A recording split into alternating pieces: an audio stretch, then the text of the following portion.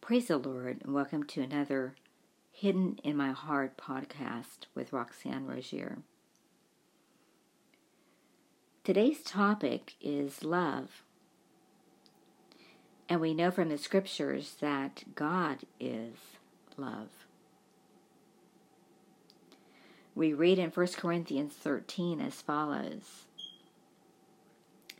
Love is patient. Love is kind. It does not envy. It does not boast. It is not proud. It is not rude. It is not self-seeking. It is not easily angered. It keeps no record of wrongs. Love does not delight in evil, but rejoices with the truth. It always protects, always trusts, always hopes, always perseveres. Love never fails. But where there are prophecies, they will cease.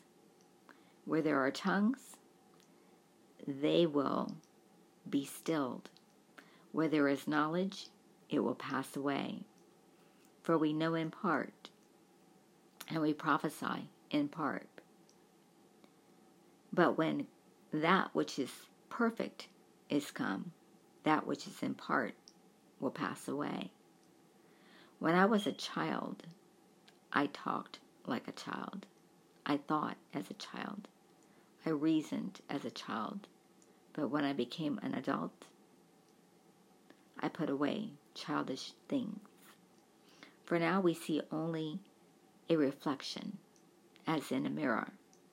Then we shall see face to face. Now I know in part. Then I shall know fully, even as I am fully known. And now these three remain: faith, hope, and love. But the greatest of these is love. I challenge you, take that scripture and in place of love, use the word God. Because God is love. And God has every single attribute that I have just read from 1 Corinthians 13. He is a perfect lover